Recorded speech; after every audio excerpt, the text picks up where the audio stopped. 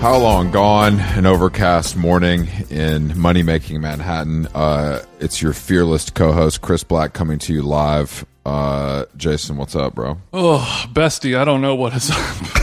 I'm almost potted out. I think I really am going to need this vacay. I mean, I wish I could feel the same way. I've just been reading an article about how we're just all... What are we racing towards, you know, Jason? Where can I find this article? The Guardian.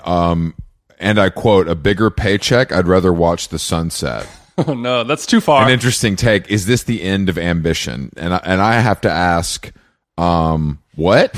And the girl on the is laying on like a nasty green love seat with a little mangy dog, and it says, "Mauve, a Generation Zer who has a huge, almost indignant desire to be happy." That's her claim to fame. Okay, so she has a huge desire to be happy. That should be sort of a base level thing, right? I guess, but I guess she's saying work creates problems for that. Right. So all the eggs are going in the happiness basket. None of them are going in the work basket or the. And I'm not talking about work as in like your Salesforce job. I mean like what you're doing in the world, how you will be remembered. You know, Other than like, yeah, I remember that chick. She was really fucking happy. Let's write a book. Yeah, exactly. Yeah, Let's write a book about her. She died at 95 because she stopped working, and luckily she was on the dole and able to get some fresh produce, but she didn't leave much of a legacy. She didn't. Yeah, you don't leave a legacy. You leave some fancy feast tins. I don't really understand this, but this is what I don't. What's going to happen to Gen Z if none of them work? Does our society crumble? No, because we got the robots, bro. That's right. We got Bezos got the robots, and they're going to do all the jobs. But I mean, you know, the jobs are only going to be putting my fucking Tom's of Maine in a cardboard box and shipping it to Glendale. Like that's the job. That's the job. Robot going to do it. Are you saying that robots are better than Gen Z? I'm not going to hold you to that. I just want to make sure I'm understanding kind of what you're saying, because I would never say something like that, obviously, because I value human life at such a high regard. Look, better is a tricky word, Chris.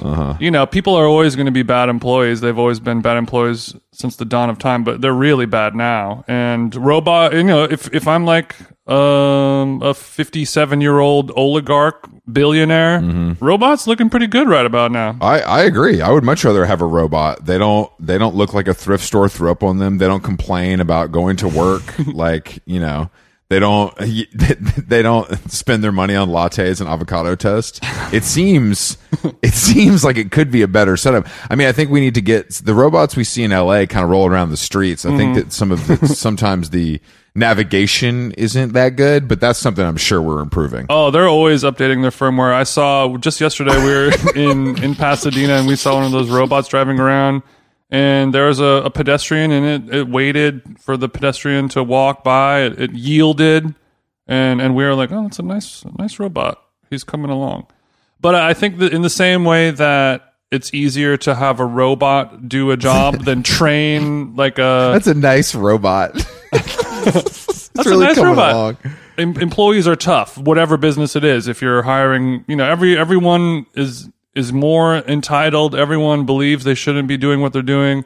You know, they used to say like, oh, every waiter or server in LA, they're bad because they're just, you know, they're waiting for their time to be discovered as an actor or an actress. So it's going to be bad service. That thing that made LA shitty, whatever, 20 years ago, is just the world now. That's a good point. Everybody's a CEO on their own Instagram account, so it does get confusing. Like the same way that robots are enough. Like it's not a human being, but like it works technically, so it's enough.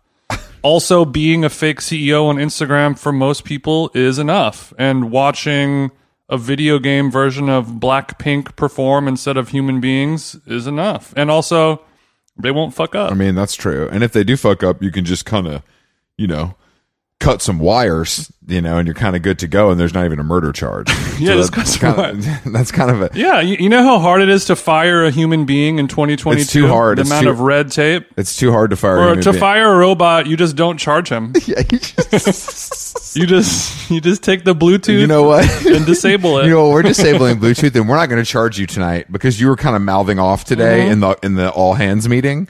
So we have a little bit of a problem on our hands. You will not be booted up for Pizza Fridays, you dumbass robot.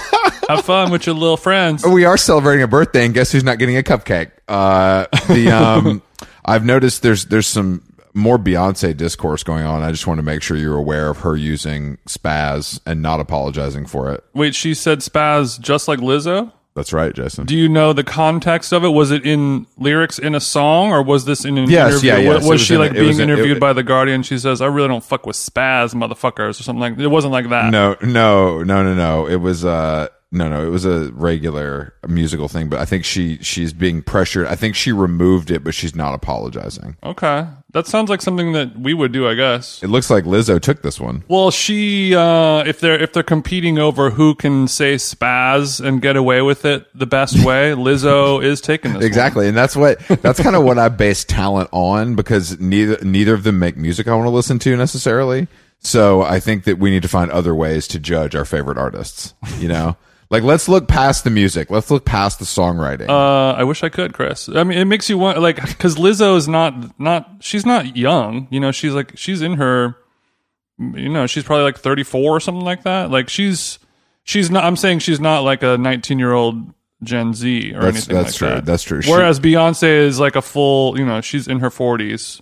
Like, she might have an excuse of being like, oh, I'm set in my ways. I didn't know you can't say that right now. They all have an excuse. And this is what they're skirting around, is that they didn't write the song to begin with. So that's what I'm trying to get at, is that they're apologizing for lyrics written by Swedish guys in a studio in West Hollywood. Okay. You know, and that's, I mean, unfortunately, they are the ones to utter them, so I guess it is their bad. Yeah, I mean, if I go to Main Street, Huntington Beach, and start reading Mein Kampf on a loudspeaker, they'll be like, "Hey guys, I didn't write this." No, that's a good point. But I think it would be cool if Beyonce was like, "Which one of you motherfuckers did this? You're apologizing. I ain't doing this shit." Jay, tell them. Know your. I mean, I feel like if you're singing the song, you should know it. You should know the words. You should be conscious of what you're saying. Yeah, I mean, no, I'm sure she knows the word, bro. There's so many songs. It's like, you know, dude, you get lost. She just doesn't know that you can't say spaz. That's all it is. But it's really the label's fault, because the song was probably written 2.5 years ago. And then they saw Lizzo getting killed in the headlines, and like, maybe we should recut that one so it doesn't say the word that somebody just got in trouble for saying 2 weeks ago. They called Beyonce, and she's like, "No, I'm on the yacht with Barry Diller in Sardinia, so I'm not going to be able to do that. You guys figure it out." She just said, "Have one of the robots re-record it. I ain't doing all that." Charge. Don't you have my name on file, and you can just pull it up and just use my dark web voice to recut this one? Are you saying the Beyonce bot wasn't charged for this? That's gonna be a problem for me, Sony Music. We do have a guest today. Beyonce 3000 powering off. Nabil Ayers is not a robot. He is a writer who his new memoir, My Life in the Sunshine, came out in June. It's getting rave reviews, but he's also the president of Beggars Group, which is a big Chris label, you know, series, family of labels, Grimes, Big Thief, St. Vincent, Deer Hunter, The Breeders, The National, to name a few. And he also is a record store co-owner, or he was before he sold it, of Seattle's Sonic Boom, which is kind of like a legendary record store. All right. Yeah. So we're going to get into that. There's a lot to talk about. We got to let's give him a Zoom. I'm sure he has a professional in-ear monitor like Shakira's drummer, and we will cover that and so much more after the break. Nabil, thanks for joining us on How Long Gone. Like Jason said, we've caught some of your previous press, and we noticed that you were wearing professional style, custom molded in-ear headphones. Is that what you're doing today, or are we not getting that same treatment? This is not pro. This is just like Amazon amateur in-ears. Oh, okay, so it's a pro-am product. Right, all right, right. good. Because I was going to ask you, because a lot of musicians kind of get a little picture, printed on the outside, like Drake famously had Aaliyah on his in-ears. Our drummers, musicians. Our drummers, musicians. Drummers get more respect on this podcast than bass players. I would argue that a drummer is not a musician. Ooh. What would you call them, Jason? They're just rhythmic people. What do you think? What do you think, Nabil? I mean, some drummers are musicians. I don't know. I mean, I used to have a slew of drummer jokes, and now I can't remember them. I can do a cute 20 on drummers. But you yourself slap the skins, do you not? I do slap the skins, yeah. So I'm allowed to talk shit. Exactly. I wanted to let people know before you kind of dug your own grave there that you do. Right. Thank you. You can tune a snare with the best of them. You're the one who's making all that racket. As an adult man, do you have kids? No kids, no. But I am an adult man. Okay, no kids. Well, no, I'm just asking because as a successful, you're a C-suite member. You know, you're 50 is the new 30, Nabil. published author, etc. I just, drums are a hard instrument to practice. So do you have a space that you go to? I hope you didn't get an electronic kit because we know that don't hit the same. This is pretty funny. I just got an electronic kit like a couple of weeks ago, but no. Okay, so you are 50. Got it. Yeah, totally. It's a total midlife crisis thing. I mean, I played drums my whole life since I was a kid. My uncle bought me a drum set when I was 2. And then when I moved to New York, which is now like 14 years ago, I don't have a drum set here. I live in an apartment with my wife. Obviously that doesn't really work. So, and I never play. I play like out of town when I'm with friends, but, the electronic drums. You paid the cost. You earned your stripes. Right. Tom York is allowed to use his little iPad because he was really about his shit back in the day. You know. That's a good point. Yeah, it's like when Jason switched from vinyl to Serato. He felt like he earned it as a DJ. He felt like it was his time. Right. You know? I mean, that's a lot easier. Yeah, that's like the electronic drums of music. I agree, which is why I don't use Serato anymore. No shade to my Serato homies listening right now. Yeah, I don't know anything about DJing except from what I hear from Jason, and now I understand that it's frowned upon to use a laptop of any sort. You're supposed to only show up with USB sticks and just be able to go crazy, and not need the crutch of an Apple laptop. It's why I play a fretless bass, you know what I mean? Like, frets are kind of a crutch to me. Yeah, like I also just got a 5-string fretless. I don't know if I mentioned that for my 50th birthday. He's on his little Les Claypool over here. Damn, you guys ever checked out Primus? It's pretty sick. No, that's I like all these. So you're still playing music in your spare time, or is it just practicing to keep the tools sharp? Not even that. Just for fun now and then. I mean, I only play real drums out of town with friends twice a year or something like that. Like the tools they're not sharp. They're dull right now. Do you use it as like tools be dull? Do you use it as like your by myself meeting therapy session? Like I have something inside of me that needs to come out, or is it just like, I love music, I love to play it? The latter. I love music, I love to play it. I'll go over and play the electronic drums for like 5 minutes, whatever, after dinner or sometime, and my wife will make fun of me. And when you go, that sounds like when Daddy goes to the study to slap the skins, are we hitting the backwoods, or is this of clear mind? Or the backwoods? Are you talking about jazz cigarettes? Is that what you mean? I am talking about a nice. It's a jazz cigarette XL. One could say. Yeah, it's a jazz cigarette XL. That's a good point, Jason. Yeah, it's not a jazz cigarette black, but it's a jazz cigarette XL. Yeah, there's a bass, there's a stand-up bass, stuff like that. Right. It's a pretty clean process. I mean, there might be like mezcal or gin involved, but no jazz cigarettes. Okay, so you like a smoky flavor. I understand that. I mean, I think that the use of marijuana to encourage creativity is maybe overblown. Wrong. I've never been good at smoking pot. It's not my drug, or it's not my thing. Okay. Is music your drug? Was music my drug? It sounds like music is your drug, to be fair. Music is one of the dorkiest drugs you could smoke, bro. It's pretty dorky. I mean, I don't know, but gin and mezcal might be my drug. I mean, they're not drugs, but get a couple mezcal Negronis and you fire up the Yamaha. Oh, baby.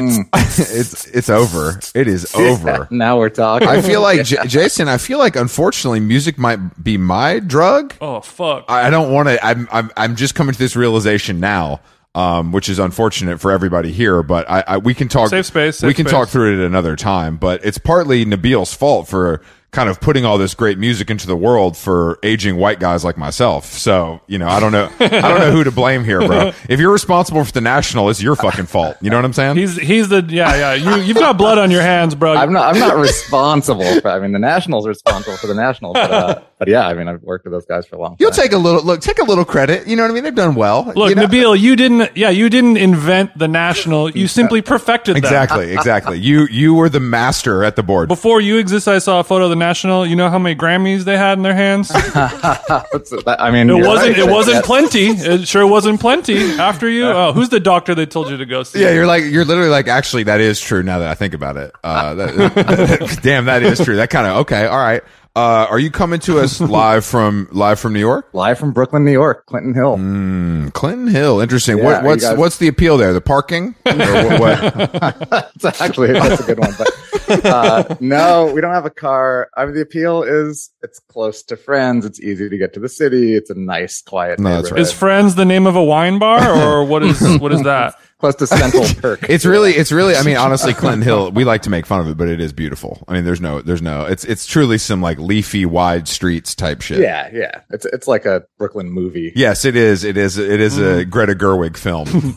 Did you do hella time in Manhattan, or were you always a Brooklyn guy? Only as a kid. In my adult tour of New York, it's all been Brooklyn, Fort Greene, and Brooklyn Heights, and Clinton Hill, which is all kind of in the same area. But yeah, that's the same. Yeah, but I was born in Manhattan and lived in Manhattan a lot when I was much younger. Way back when Manhattan was crazy. So are you hitting Tunnel in middle school, or like that kind of vibe, or did you leave before then? I was kind of back and forth. The last time I actually lived here as a kid was when I was 10 in 5th grade. We lived in Greenwich Village, and then we moved to Salt Lake City, but I came back every summer. So that was a wild several years. Ooh, summer in the city. I love this. This sounds like Salt Lake to New York. We call that a culture shift. And I don't even. You went to Salt Lake you summered in Utah? Is that what you said? No. I lived there. And you lived in Utah and you summered in New York. Summered in Chelsea. Okay. Okay. You might be the only person to have ever said the sentence that you just said. Yeah, I just spent most of my time in Utah, and then I would summer in Chelsea. Yeah. You're the only guy that's ever said that. No, because that reminds me when I was like in middle school, and there would be kids that would kind of do the same thing. But I grew up in Orange County, and then they'd be like, oh, someone's visiting from New York. You know, someone's cousin is staying with them for 2 weeks. Right. And you would look at them like a museum piece to be studied. Like everything about them is like, bro, like where'd you get that belt? How do you talk like that? Hair can be like that? Like, how do you talk like that? Right. That's the thing. And they were like, wow, why do your oranges taste so good? And the lemons and like the sun and all this blonde hair and Sublime and no doubt. Where'd you get that Sublime hat? No, when you would come back to Chelsea after beasting in Utah, after blowing it down in Provo, did people look at you like, damn, bro, like where'd you get that Columbia Mountain Gear coverall? Or that's a pretty good one. I mean, yeah, it was so like Patagonia, REI, whatever. I'm saying, did Chelsea turn their eyes and look at you and be like, who is that? I think what was fun about going to New York is no one in New York gave a fuck about who I was or what I looked like or anything. Like I don't think anyone was asking any questions. I think I was just one of the 8 million people doing my thing. Sure. But when I would go to New York and then come back to Salt Lake, that was always like, yeah, where'd you get that T-shirt? What is all that? I was going to ask, what were the threads looking like? Because I'm sure you were importing some 555 soul back to Utah. I was pretty preppy teenager. I mean, I went to like a big preppy public high school, and I graduated in '89, so like late '80s, like whatever, Ferris Bueller, all those movies were like my high school movies, and so Salt Lake, my world is pretty preppy there, and in New York, I don't remember getting like any wild clothes. Like, I mean, I had an afro then, but I never came back with like a smokestack or anything like that. I should have. I wish I had. To confirm, that's like a Kid and Play style haircut for our listeners who might not know.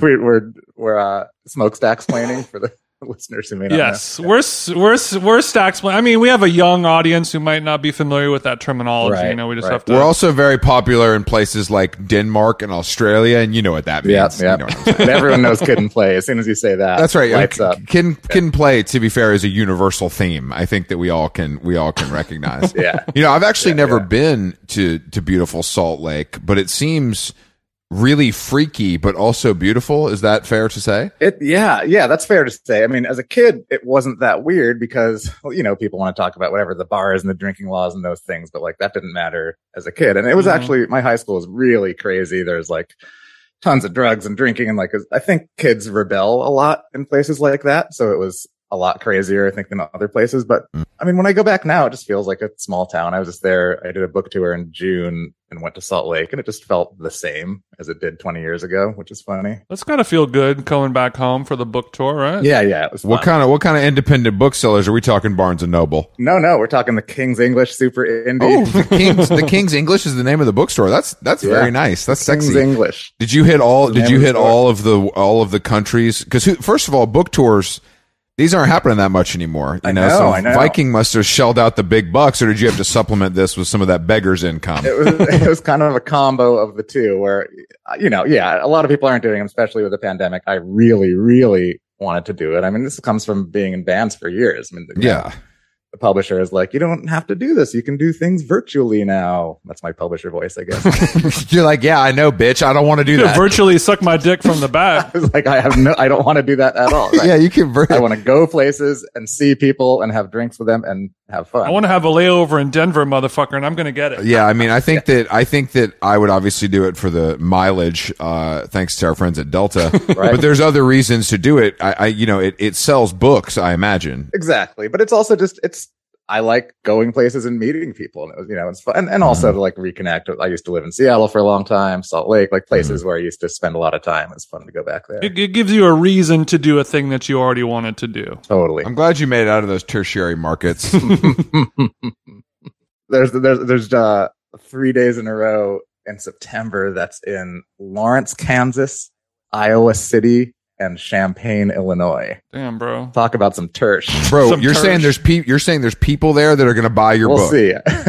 I mean, this is funny. This is turning into the thing now where these are like, two of those are college things where it's like sort of, speaking things with built-in audiences, which will be interesting. I got to figure out what I'm going to say. People really want to learn from you. You know what I mean? They do. Maybe you guys could maybe you guys could come and we could just do this and then. If you want to open for us or something, we could figure it out.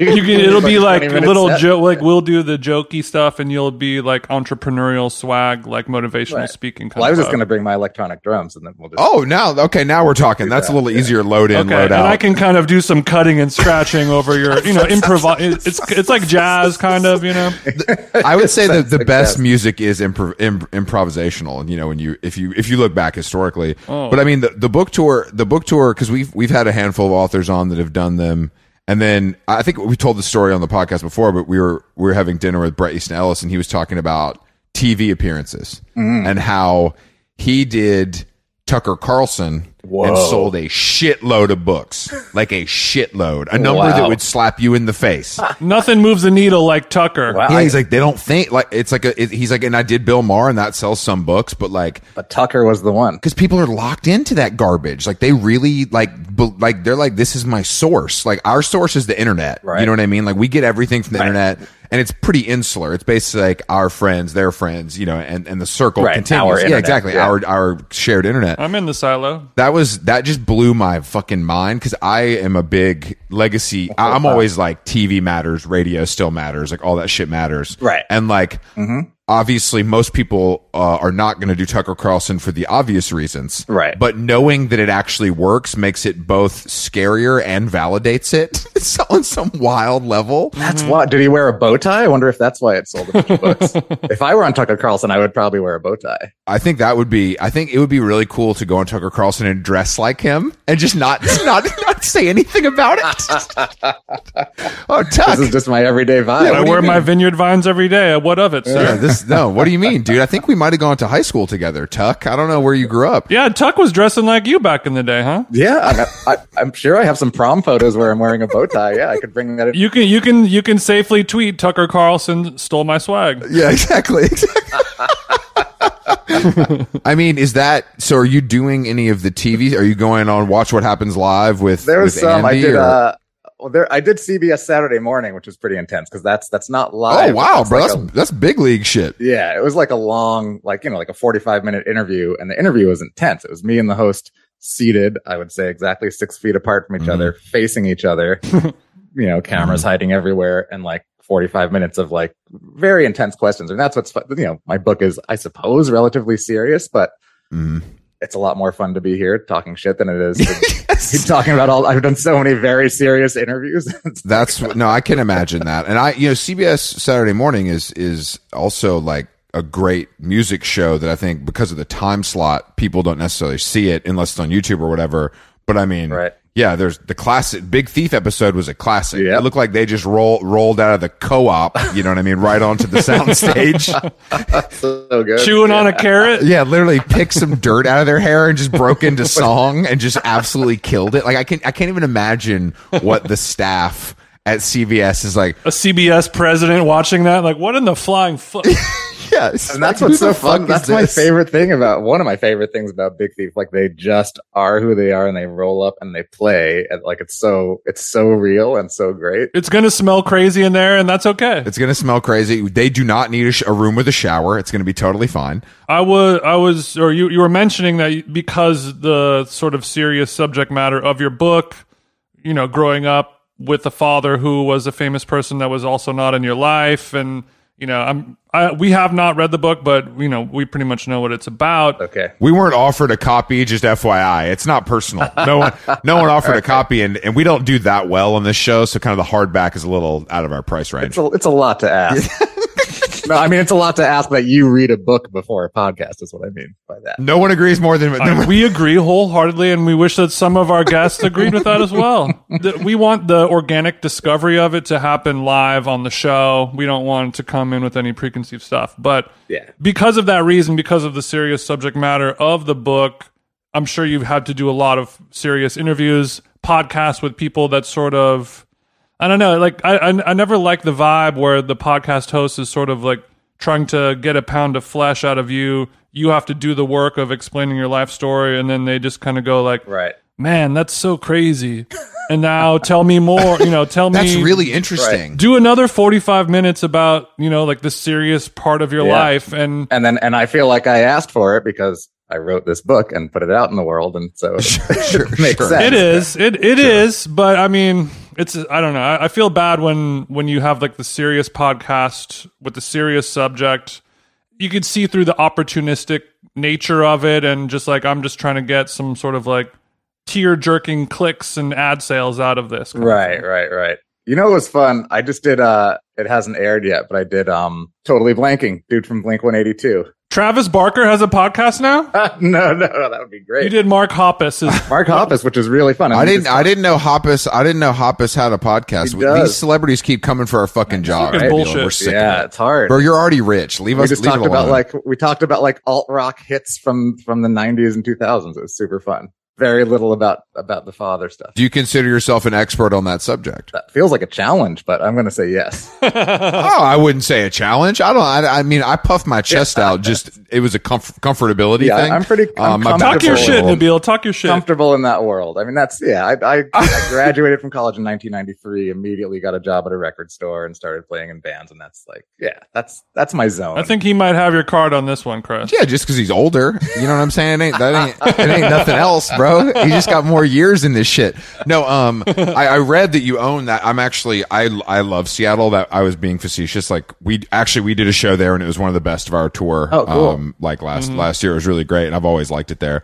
And I'm not a vinyl guy because it's a waste of money and space. But I think it's bad for the environment. That's just me personally. Yeah, Jason, it's more of a carbon footprint thing. Like the shipping from Jack White's house is like, it's crazy. but I saw that you co-owned a record store. Yeah, Sonic Boom, which I've been to and I'm familiar with. And I just think that is a very interesting thing to do. Now, is this a path to money, or is this purely a passion project? It was a passion project. I mean, my business partner and I, Jason, we were both 25 and working at Easy Street, another store in Seattle, and like really just for kind of like, let's open a record store, and did it like, I think it cost $30,000. We put a lot of it on credit cards. Speaking of Easy Street, his mom. So $30,000. Jason, quickly, did you have $30,000 when you were 25, or even a credit card? No. Of course not. That's that's why we're not CEOs, bro. That's why we don't have books. That's the difference. Nowadays, $30,000 can't even buy you a goddamn Volkswagen Jetta. It can't, can it? I mean, the all-new Jetta is nice. Was there a lot of sweat equity that went into this? Did you have to kind of redo the floors yourself kind of shit? Yeah, it was like a shitty not shitty, but like, yeah, like a weird first floor of a house in kind of a residential building. Yeah, we built all the racks from scratch. Like, yeah, we did everything on the cheap and with friends. And for like the first 2.5 years, made no money. We're like splitting lunches and would sit there for hours and nobody would come in. But those are also the funnest times by far. Of course. No, I mean, you said 2.5 years. What happened at that point? We moved. We got the opportunity to move around the corner to a bigger space, like 2 blocks away. And that was like right in the center of the neighborhood. And then people were like, wow, we always needed a record store here. And we were like, fuck you, we've been around the corner, asshole, for it's like splitting Thai food lunches. We've had these Temple of the Dog CDs on the shelf for months now, and none of you people have done anything about it. I was literally about to ask. I was going to ask how many copies of Nevermind on vinyl did you sell to kind of upgrade to your own lunch? Because I feel like that has to be the number one. This is like upgrade to my own lunch. This is late 90s, so this is way more. This is like Death Cab, Modest Mouse, Sleater-Kinney. Like, this is Seattle indie rock days that we're talking about. I'm sorry. Okay. I always go legacy with Seattle. But that is, did you guys have a lot of fantastic in-store performances? Yeah, tons. That was a huge part of the thing. Death Cab played there a lot. I'm trying to think who else back then. I mean, Supergrass. I mean, God, I can't remember. MIA did an in-store there. I mean, I would love to see an MIA in-store. What is that? Is that her with a tape deck? Like, she can't bring the whole band out. I mean, it was probably just her and Wes. She had a band then, right? I think it was. I think it was it her and Diplo? It would have been, right? Probably the early days. Her and Big Dippy on the ones and twos. I think that I want to congratulate you on owning an independent business. I know that's very challenging.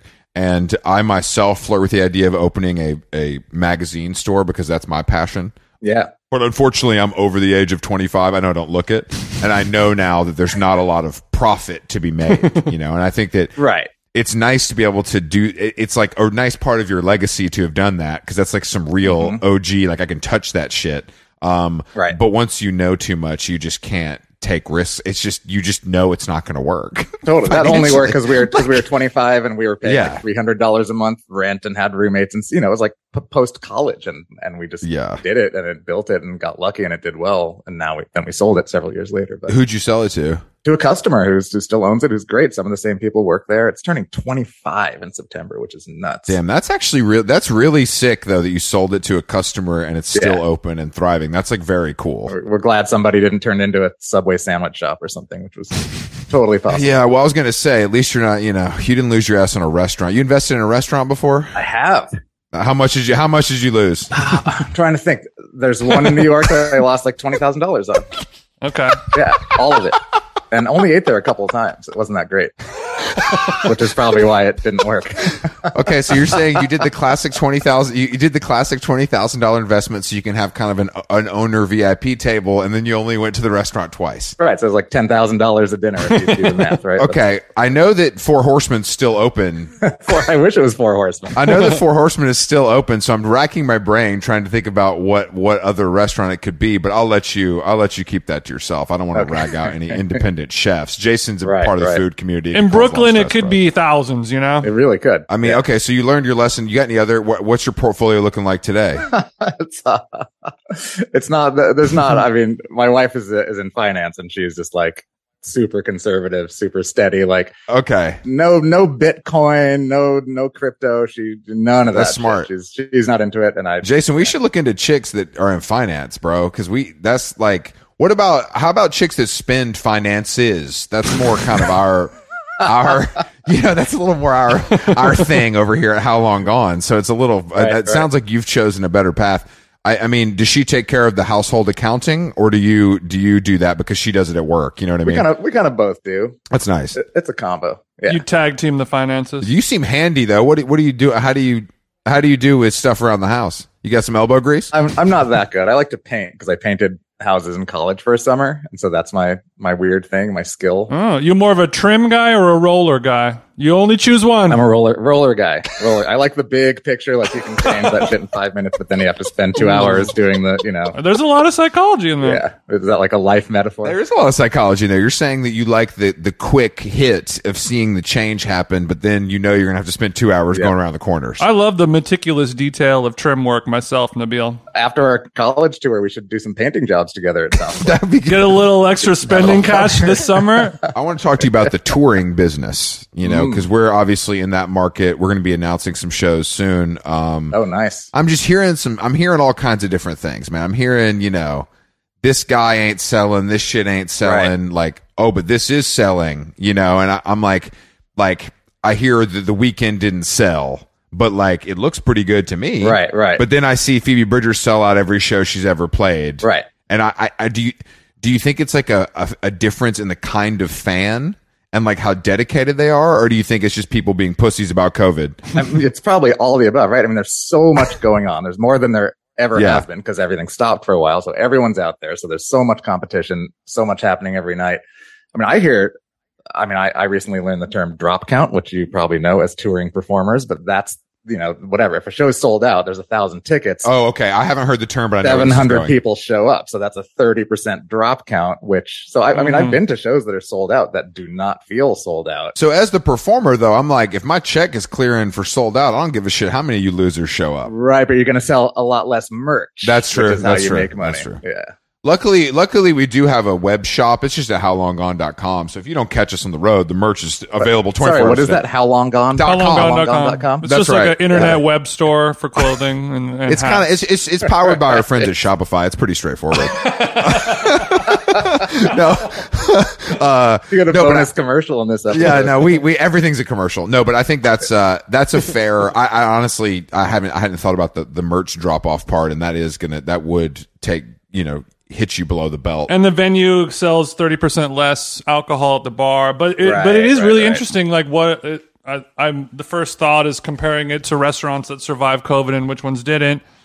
And there's, a lot of it seems like luck of the draw, but with an artist, it really seems like, is your fandom, like how rabid is your fandom? And are they going to your concert because they like your music?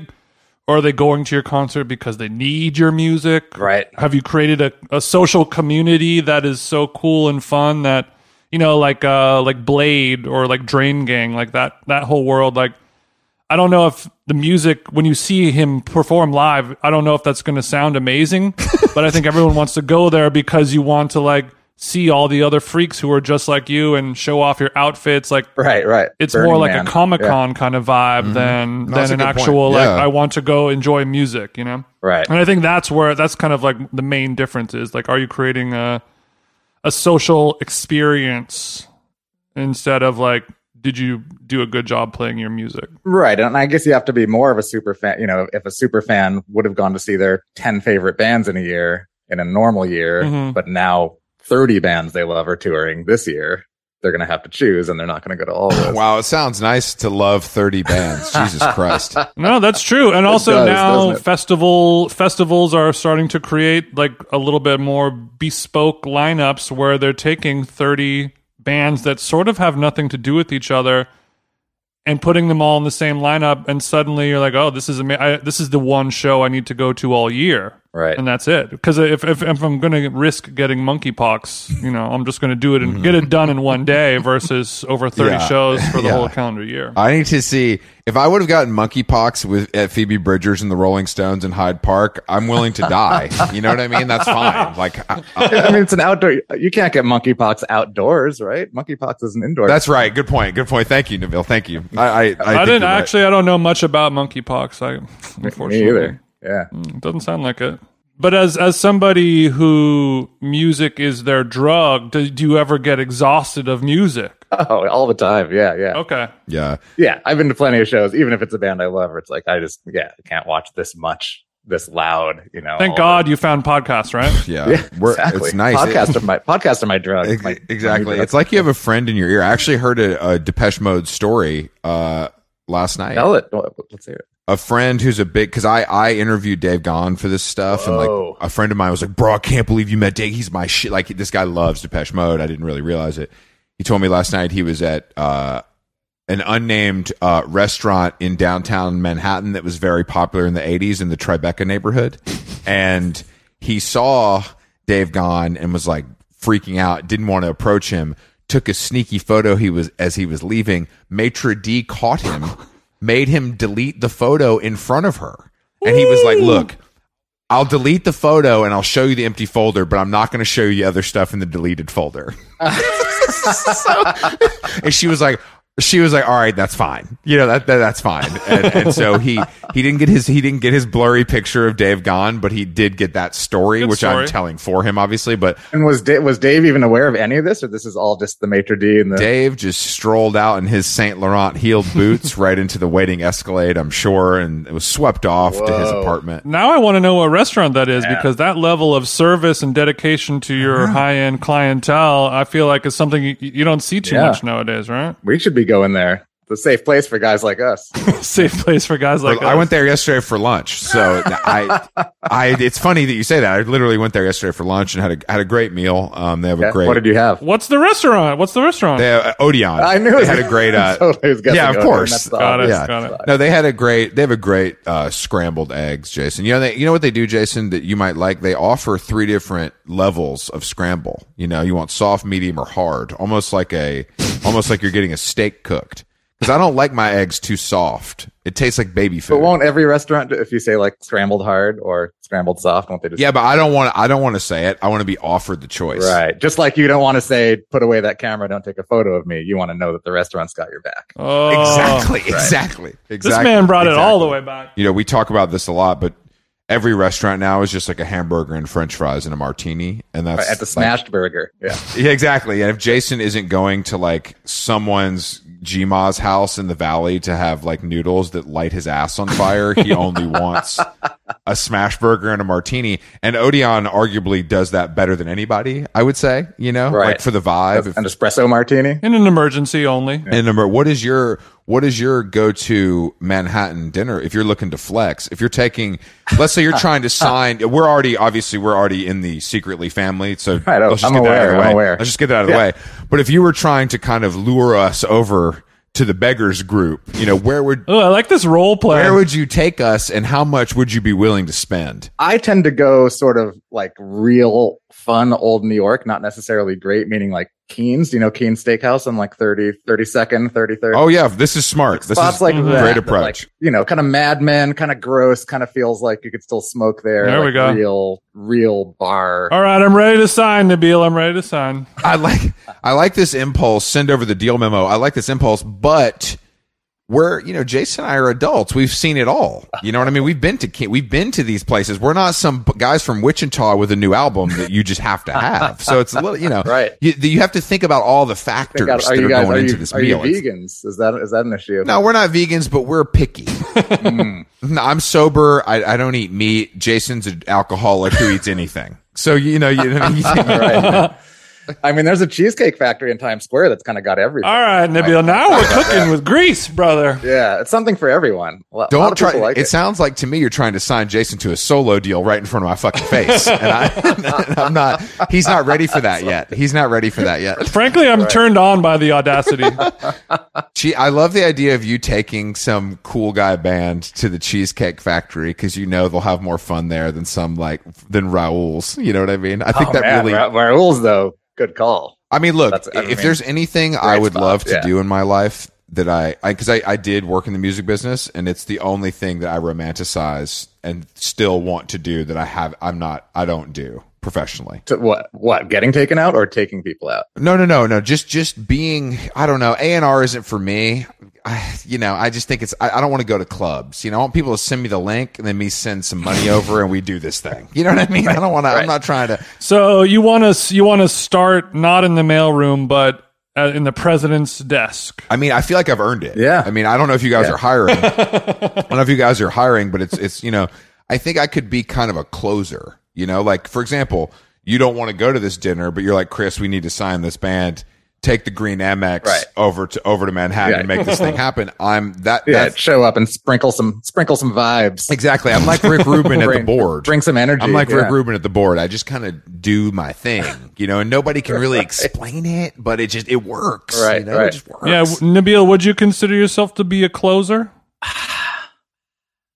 Maybe. In and out of the boardroom. In and out of the boardroom.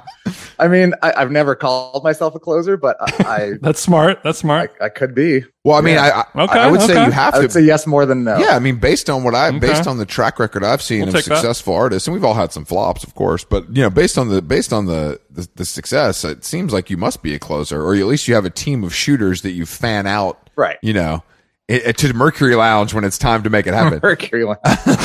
God. Maybe that's a good question. Who were you unable to close on, and maybe it keeps you up at night sometimes? That's interesting. I have to think about this. Take your time. I edit the show. Don't worry. Look, I know. Look, everybody wanted Claro, but that second record, you would have lost your ass on it. So you're good. You're better off. I mean, a long time ago, right when I started at 4AD in like 2009, we were trying to sign Beach House, and that didn't happen. Beach House signed to Sub Pop, and I love that band and love those records, and would have been cool to work with them. That was a big one. Okay. That was a big one. I never fully got that. Jason loves Beach House. Well, when Beach House was good, I mean, they're still pretty good. They're still good, but like when they were cooking, it was a special thing, and also they seem to have like a second life or a bit of a resurgence on TikTok as well. Have you noticed that? Right. I think there is a TikTok thing happening. Oh, is that because they put out a new record too, didn't they? Yeah, they did, but I think it's an older song, like just how songs will sort of take off on TikTok for whatever reason. Right. That's the classic it TikTok conveys thing, right? a certain emotion the same way an animated GIF might, and you just load that in. Often it'll be slowed and throwed or sped up and happy hardcore. Start dancing. But it's just like this perfect little, there's a lot of ethereal moments in Beach House songs where if you just snag a little 8-second bit, it can be quite cinematic if you want to use TikTok to make your life appear to be a movie. I mean, good. Is there another reason to use it? I mean, that's the only reason. Yeah. And that's why TikTok is popular. You don't have to, your life doesn't have to actually be a movie. It can just I know. I'd love to hear, Nabil, when you have to call some of your artists and tell them they have to kind of get on TikTok. How do you word that exactly? Definitely. Like, how do you happily, do that? Pleasantly, never had that. Okay, so you have assistants and stuff. Never made that call. No, his social media manager you have a does full that. staff for that. I'm sorry, I didn't mean to disrespect your kind of level, but I didn't know sometimes if it was somebody big, you know what I mean. You got to call them yourself because they expect a relationship with you. You're the guy who brought them in. You know what I mean? That hasn't happened, and I hope it never happens. I think you guys are probably in the clear, but I do feel like it's that kind of like Beach House is a good example. I feel like this TikTok thing is happening to bands like that more than any kind of time period. Right. Like it happened to Cults. It happened. I can think of 3 or 4 like that era that it's happened to. Yeah. There's a Mountain Goat song where thing happened with. Damn, bro. What? Yeah. Bro, British Sea Power is blowing up on TikTok right now. British Sea Power. Sea Power on TikTok.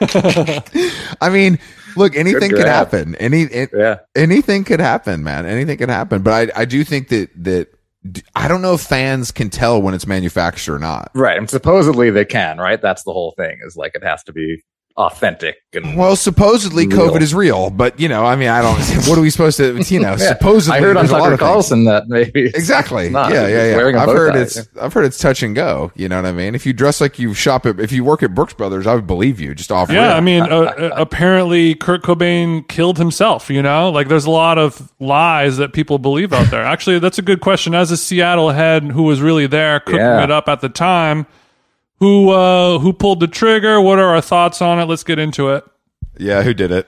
It's a real conversation, right? I remember all the maybe it wasn't. I remember at the time I was working at a temp agency. I was just out of college and I had a pretty shitty job, just answering the phone and doing weird things. And I was driving. This is before cell phones. Mm-hmm. Came back to the office, walked in, and the secretary was not in tears, but looked like she was in shock. And she was like, "Oh my God, did you hear?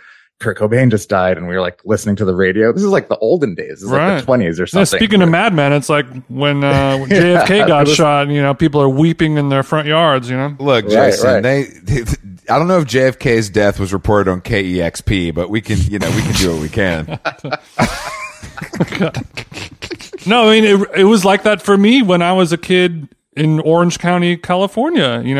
People would gather in the school, in the school quad, and just people don't do that anymore. But in the 90s, a bunch of people wearing flannels would just sit on the grass together and mourn. You know what I mean? Right. That's true. Wow. That's true.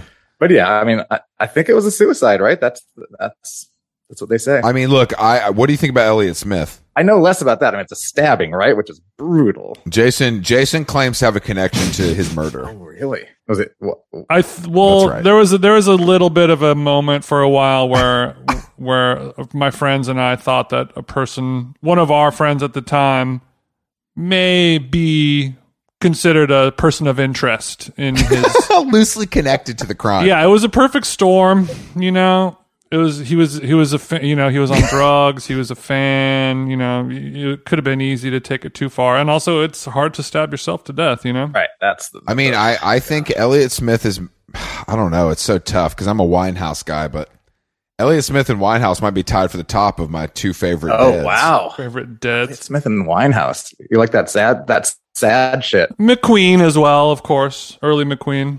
Yeah, of course, McQueen. R.I.P. to Alexander. A genius. Yeah. The way the clothes draped, you know how it is. It was magic. Yeah, I think Winehouse, I don't know, I'm a real Winehouse pilled, like fully pilled. Like I'm concerned about this film they're making. Oh, right. They're making like a Winehouse dramatic, you know, film, which I just feel like. Oh, not a documentary, but like a biopic. Oh, wow. Who's playing her? I don't think it's confirmed yet. It's like the Madonna thing where it's like you can't really win. What, Lady Gaga. Yeah, I mean, I wish. Scarlett Johansson's doing it. Scarlett Johansson's doing all of it. Yeah, well, Scarlett Johansson can play British. You know, I think that's reasonable. Yeah.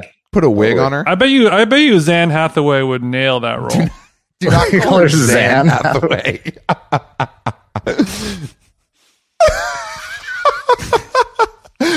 Come on, guys. Fuck Anne Hathaway, bro. I mean, Anne Hathaway is having a resurgence, but I'm not sure why. Is it because of that? Is it because of the Uber show? The WeWork thing? Was she in the WeWork thing? Yeah. I think it's because she's still keeping it tight and right and still an iconic, beautiful queen who happens to be quite annoying to most people. Has she been on the show?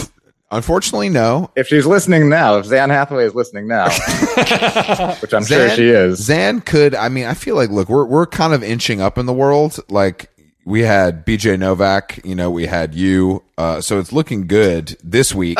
But yeah, we've had, today Conan O'Brien and I had the same guest on our show. Whoa. Like, that's something, right? So I'm on Conan. Basically. Well, it wasn't not so much you, but there was another person. But you're an integral part of that. Yeah, the sure. the BJ Conan episode and the BJ How Long Gone episode came out on the same day. I'm going to say we're going to outpace Conan, and that's no cap. I'm not kidding. Oh yeah, I think we'll do better. I mean, obviously we won't, but yeah, I think so for sure. What's the metric? How do you measure that? I mean, I'm sure there is some place. Great question. Right? Yeah. Well, the problem Just is vibes. Conan O'Brien, since he's been on TV for 30 years, you know, he could play a Burzum record or some Japanese noise. He could shit into a bucket for an hour and a half, and it'll get more downloads than us. I mean, that's just how it goes. Right. If one were to do that, well, now since you've had to do a lot of virtual podcast, press tour, book interviews, and all that stuff, do you have you been bitten by the pod bug? Do you feel like you want to put the cans on and make this an official thing? You're like, I can do this. That's funny, right? I mean, everyone gets that. Of course, I've thought about it, but I don't want to actually do it. It feels like a lot of work, and I don't know what my thing is. That's right. But it would be fun. Well, your thing is Stay discovering. away. We don't want discover yourself, find yourself. You know, use it as therapy. Right. Talk about the old ball and chain. Talk about these damn neighborhood, parking spots in Clinton Hills, stuff like that. Right. The things we've just touched the surface on, but there's really, we could go deep on parking, and it seems inconsequential to the naked eye, but what's up with you being on Marin? How's it going? I have not had the invitation yet, but I am anxiously awaiting it. That'd be great. You know that dork, don't you? I don't know. Damn, I figured. Do you? Could you put in a word if he's listening now? Jason sees him at Ralph's. I don't think he likes other podcasters unless we were 25-year-old chicks that paint, But I mean, you're nipping at his heels. Yeah. Jason sees him at Ralph's Fresh Fair, heels. doing his little thing. But we don't have any connection to him, and he does give off an extremely "do not approach me" vibe. Yeah. To be fair, you might as well, Chris. But you're a teddy bear at the end of the day. I'm roll over. Chris, if you ran into him, what would you like? Would you go up to him and say something? Definitely not. I don't like him enough. I don't think I've ever approached anyone like that. Even people I like, it's tough to do that. Like when I saw Tom York at Gelson's, I was like, oh. We got a lot of grocery shopping going on. It's LA, bro. Unless you have something that you've pre-rehearsed and orchestrated, like if I ever run into right Nas, I'm going to tell him this specific thing, and he's going to be like, "Wow, Jason, do you want to like get coffee sometime? Like I think you're my new best friend." I can't wait to hear more about that. Exactly. Yeah, it has to be on that level versus just otherwise you just have to say like, "Bro, big fan." Right. Keep it moving. Oh, you can't do like your music changed me. Jason and I saw Billy Joel blasting a cig outside of Jelena years ago. And I was like, I wonder if Jason and I saw Billy Joel blasting a cig outside That's right. of Jelena. These are the things that we say, and not Billy Joe from Green Day, Billy Joel. Yeah, an actual legend. Yeah. No, I would never expect Billy Joe to smoke. Long Island's own. Yeah, exactly. And I thought maybe because it was just the three of us and Jason's quite tall and obviously Billy is not, that maybe an organic conversation would be struck up. But he's too much of a seasoned pro to participate in any tit for tat with us. There was a small chance that at some point he would have been like, "What's up with you guys?" You know, and then we become best friends. But yeah, he knows better. He's been bitten by that snake too many times. Because Jason's height does lead to unnecessary conversations. Really, like white people say, like, "Whoa, man, you're tall." Or like, what happened? Yeah, that's basically really, it. Basically. Like, hey, you're weird looking. Let's see where this goes, and it usually doesn't go anywhere, you know. They're opening a Jelena in New York, by the way. Breaking. There goes the neighborhood. Which part of Brooklyn is it? Which neighborhood in Brooklyn Heights is it going in? Nolita. Thank God. Yeah. I saw today, actually. I don't know if you guys saw this. That Elon's dad. Oh no. Said, "I'm not proud of my son, and he needs to lose weight." Oh, that's not nice. It is not nice. It is not nice. It's so good it's so good to be like, call your publicist and be like, "I need to make a statement on my son," and then be like, "You know what? I'm not proud of him, and he's fat." But also, Nabil, put yourself in the shoes of Elon Musk's dad. You know, I do all the time. Yeah. What must that feel like? You know. Like really son of no a, idea. like, hey, my son is the wealthiest person in the world. Well, he's the wealthiest person and maybe cost? the most hated, as one of top most hated. Him and Bezos are neck and neck for most disliked. Not me. Everyone like me. Less money. Nabil, thank you for joining us on How Long Gone. Jason does have less money than Jeff Bezos and Elon Musk. Just want to clear that up. I know you were wondering. I was. How these guys are doing. I know you're kind of wondering how these guys are doing. Jason can't even afford a webcam apparently. So that's right. Well, he actually can afford a webcam, but you kind of have to pay $20 an hour to see it. It's a different business model. It's a different tier. Yeah. I don't give it away, sweetheart. Thanks for having me. It's been fun talking to you guys. Of course. My Life in the Sunshine is in stores everywhere now. You can buy it from Jeff Bezos directly or at any of these independent bookstores in Lawrence, Kansas. They're all open for business. Both of them. Nabil, honestly, thank you for joining us. It was a blast. We're big fans of your work, and congratulations on the book. Thank you. Hopefully see you guys soon.